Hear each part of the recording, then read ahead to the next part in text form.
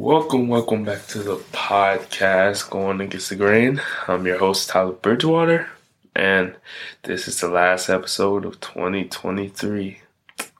Hopefully 2024 is going to be a big year, more involved in making these episodes. But yeah, so it's a good start. This few episodes have been good, learned a lot. Hopefully you also learned a lot too.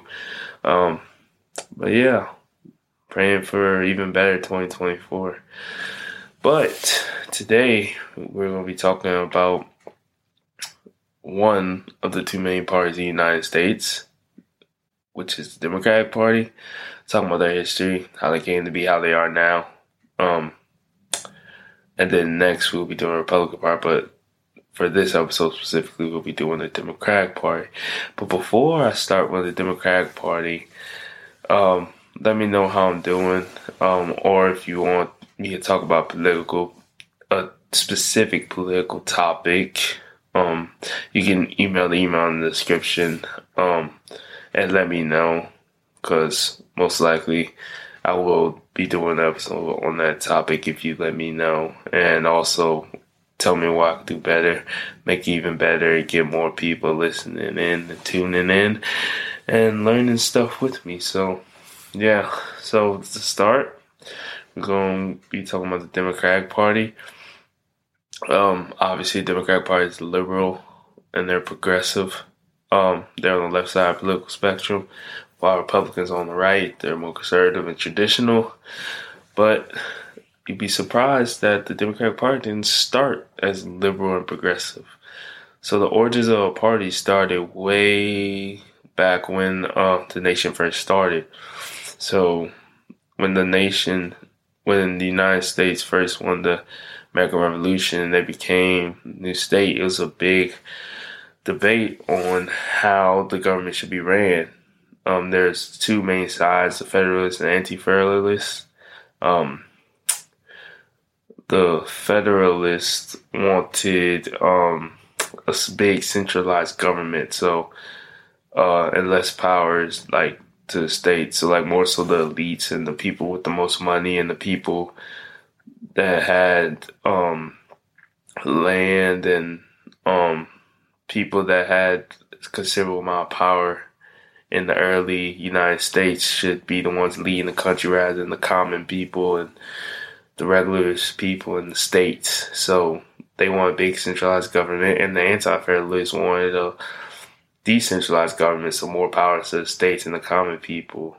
And the heads of both these factions were Thomas Jefferson, who ended up eventually becoming president, and Alexander Hamilton, who was the Secretary of Treasury. He was a big political figure at the time. So Jefferson wanted, power more to the states. His ideals involved expanding democracy to the white and male landowners and having the economy more of an agrarian economy. So farming, based on farming and farmers, and just small centralized government that's focused on states, so states having the most power. And Hamilton wanted the democracy limited to elites and having a big government, so government being involved in everything, basically. And the people who are rich and the elites in the United States have the most power. And those ideals were picked up by Andrew Jackson, and also sort of Martin Van Buren, because he also helped. But the two presidents, they established the Democratic Party as we know today, based off Jefferson's ideals. But they expanded it a little more to all white men, so like not just landowners. And they also really pushed the Manifest Destiny, which marked the vision that marked his own vision that he kind of added with the Jeffersonian ideals that set the party in foundation. And also, fun fact: the donkey that represents the represents the Democratic Party is a representation of Andrew Jackson, because what they used to call him back in the day, a lot of people didn't like him. They call him a Jackie. So that's where that's where the donkey comes from the Democratic Party. But yeah, so Democratic Party split after this Andrew Jackson time in the 1850s and 60s over slavery. So the northern faction and the southern faction. So like the northern Democrats, not all of them were just anti-slavery. So most of them were pro-slavery, but they were more pro-union than the South. So they wanted to keep the union together, even though they, some of them didn't agree with slavery, but like some of them still wanted slavery as, you know, an economic thing. So some of them were pro-slavery, but like they were mainly more so pro-union. That's what really separated them from the South, because they wanted to keep the union together. The South was just pro-slavery. They wanted to keep their slavery. And yeah, they wanted to keep the slavery so they could keep making money, keep being rich and everything, while the North wanted more of a pro-union. So they was on the opposite side to that. And the split was really shown in the 1860 presidential election, when the North and the South put up a candidate for the president. The North put Stephen Douglas, the man that was involved in the famous debates with Abraham Lincoln when they were running against each other for the Senate. And then for the South, it was John C. Breckinridge. So they, the two factions had their own different beliefs and their own different candidates that they wanted to be president. So that signified the split of the party. And this split allowed the Republicans to win Abraham Lincoln. And then there was a civil war, which the Republicans technically ended up winning, since they were the ones in control of the power. They had the presidency and everything. So they were seen as a party that saved the Union, because the South, Southern Democrats, were the ones that made up a lot of the Confederacy. So they ended up losing. So Republicans were seen as a party that saved the Union, and the Democrats were seen as the opposition to the Union. So it really painted the Democrats in a bad light for a while, for many years after the Civil War, and then put the Republicans in a better light in regards of winning elections and being seen as a party that wanted to keep the Union together. Was very good for them. So it wasn't until like around the late 1800s, so like 1890s, where the Democrats kind of like started to grow a little bit, moving a little away from the party of opposition, started to make a name for itself. It really culminated in the Panic of 1893, which is an economic depression under a Republican president. And the election that was finna come up allowed for the Democratic Party to kind of grow in its power. William Jennings Bryan is a very famous politician. He ended up trying to get the presidency 3 or 4 times, I'm pretty sure. And he was very young this time, and he was actually the youngest presidential candidate up to that point. And he was a very good speaker, and he ended up giving a speech that helped set the Democratic Party into more of a populist and more interventionist party, which is Across the Gold speech, where he was kind of pushing the idea of moving away from gold to silver as a means of backing the U.S. dollar, which will allow them to make more money and make them more richer, you know, because they're in the economic depression, and that the idea that sounded, you know, really good because you're making more money and it's an economic depression. So that his oratory and the cross gold speech and everything kind of moved the party towards a more interventionist and more populist party. So it started to shift of the party into being more interventionist and populist. So, and then we get to 1912. Woodrow Wilson comes into power after the Republican Party has a split between the progressives and the more conservative, sort of moderate, but it was more so conservative compared to what the other side was. William Taft and Theodore Roosevelt ended up splitting the Republican Party vote, which allowed Woodrow Wilson to win. He was from the South. He's from Virginia. He was a racist, but he's a champion of progressivism. And under his administration, women got the right to vote with the 19th Amendment. He also allowed the filming of Birth of a Nation in the White House in 1915, which is a pro-KKK film. So, like, you know, just very ardent racist during that time. And, much in the mold of Andrew Jackson. Many people probably know about how racist Jackson was with the Indian Removal Act and all the stuff with the Native Americans he was involved with. So they, you know, it's easy to forget that he was the one that actually started the Democratic Party, Andrew Jackson. So Woodrow Wilson was very much in the mode of Andrew Jackson. But yeah, during the early 20th century, the Democratic Party started turning more liberal.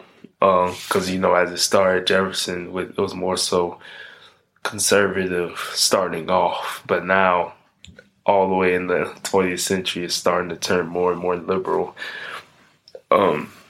But then after Woodrow Wilson, they had specifically two. It was three Republican presidents, but two of them really made the Republican Party look good, and like there was a lot of prosperity in America during their terms. Warren Harding and Calvin Coolidge. That's why we know the early and mid 20s as the Roaring 20s, because it was so economically advantageous to be living during that time, because the economy was booming, and a lot of their conservative principles they brought to the economy allowed for the money in the economy to grow at like fast, and a lot of people were having a lot of money and able to buy a lot of things that were coming out, like different appliances and different like electricity and like stuff like that were recently coming out that were costing a lot. They were able to buy all that stuff because the economy was booming so much. But when it got to the third Republican president, Herbert Hoover, there was a stock market crash which started the Great Depression in 1920. The Great Depression in 1929, and this allowed Franklin Delano Roosevelt to come to power in 1933 after one term of Herbert Hoover, which made the Republican Party very unpopular because they're seen as a party that had the Great Depression or started the Great Depression, so it allowed Democrats to get into power in 1933. And FDR set forth a liberal approach to the economy, having the government really big in the economy, the government regulating it, but not necessarily control, but like having a big influence on regulating it. He set forth the New Deal, which had a lot of social welfare programs, which were to help people struggling and give people more money, so they're able to get food, you know, stuff like that. And like, for example, one of these things is Social Security.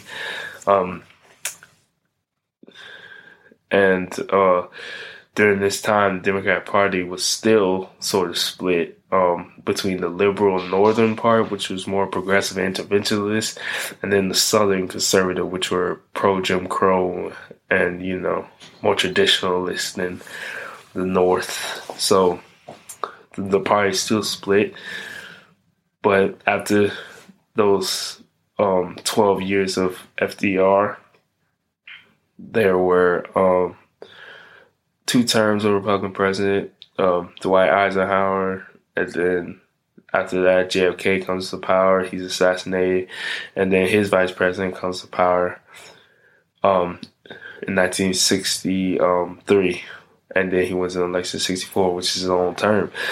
And during this, he starts to pass civil rights and welfare legislation. So the party started turning more and more left as a result of the civil rights movement and just helping like the poor and like all different like type of social issues. Started moving left to like towards helping those different ills and problems in society. So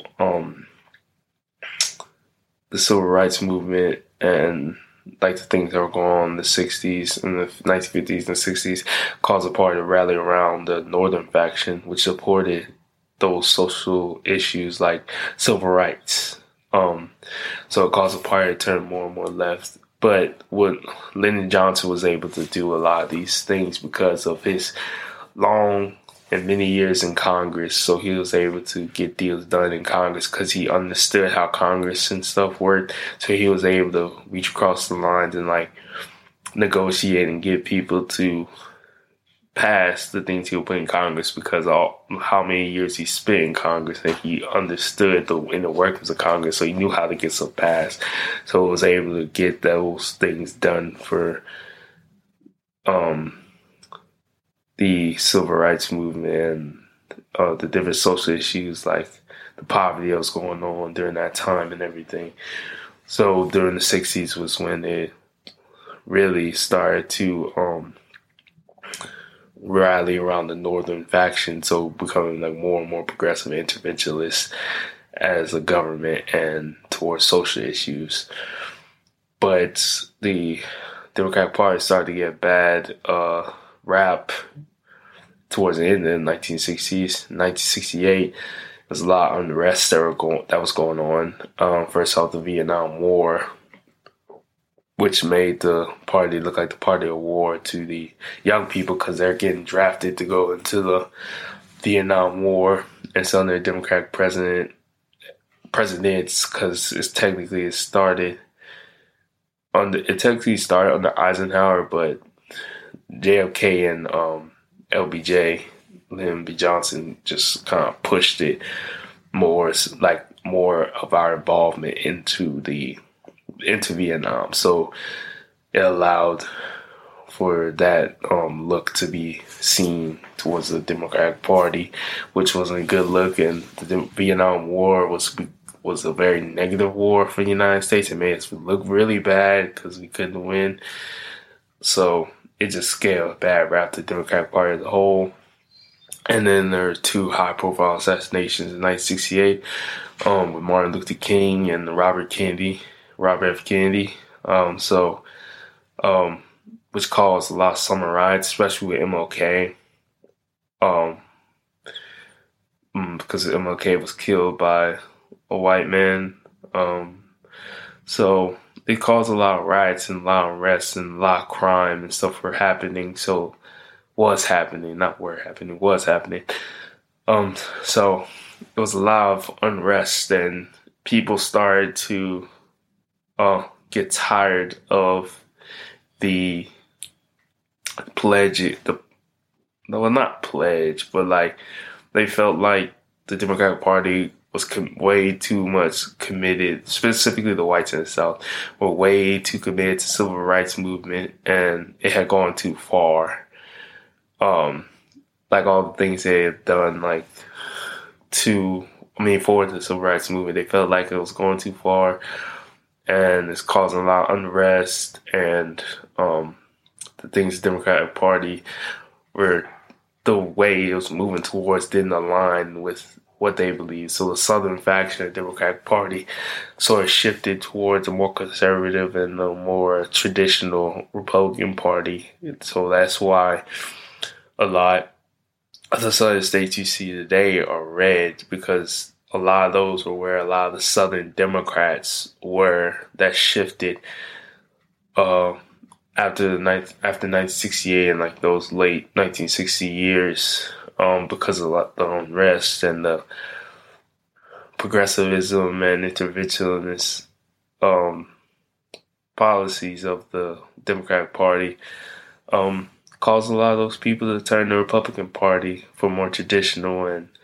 conservative ideals. So that is the Democratic Party basically up to now. It's way more left now than it was after 1968. But it gives you an idea of how the Democratic Party got to where it is today. Slowly it started as conservative, and then it started becoming more progressive slowly as we got out of slavery and and Reconstruction, and we got into the Great Depression and the Civil Rights Movement, and it just slowly turned more and more progressive and interventionist from conservative, traditional, and more so just like small government and the people being ruled turned into big government and progressive over the course of the many years it was in effect, because it started in 1828 and now it's 2023, about to be 2024. So it's been almost 200 years of the Democratic Party being in place. So it took a while, but it shifted definitely dramatically over the course of the long time it's been in power. But yeah, that's kind of like a short summary of its history. There's a lot of other stuff that attributed to the change in the party, and like different other famous leaders and stuff that attributed to the shift of the parties and allowed for different things to happen, and the how the party was able to rally around the civil rights movement and everything. And yeah, so that's the majority of the history of the Democratic Party. So now you know, Democratic Party started by Andrew Jackson, based on the ideals that Jefferson laid out after the American Revolution, where we won our independence from Great Britain and we're deciding how we should run our government. And slavery really caused the party to divide. And over the course of the many years after that, the party as a whole started to trend towards the left side. And up to now, they're really left. But yeah, so now you know how the Democratic Party started. You know the history of the Democratic Party. So like, if you're a Democrat now, you know more about the history. If you didn't, I know for sure I didn't know a lot about the history before. But yeah, hopefully this is very educational and you learned a lot, because I definitely myself learned a lot more about the Democratic Party from doing this. And yeah, so hopefully you take that into account. If you don't have a party and you're trying to see what party you're going to be a part, so you know the history of the party, so you know what to take into account when choosing the party that you want to join. Or if you don't want to join a party, let this be information to help you decide if you want to or not. But yeah, hopefully all of y'all had a Merry Christmas, and hopefully every single one of y'all has a Happy New Year. And I'll see y'all in 2024.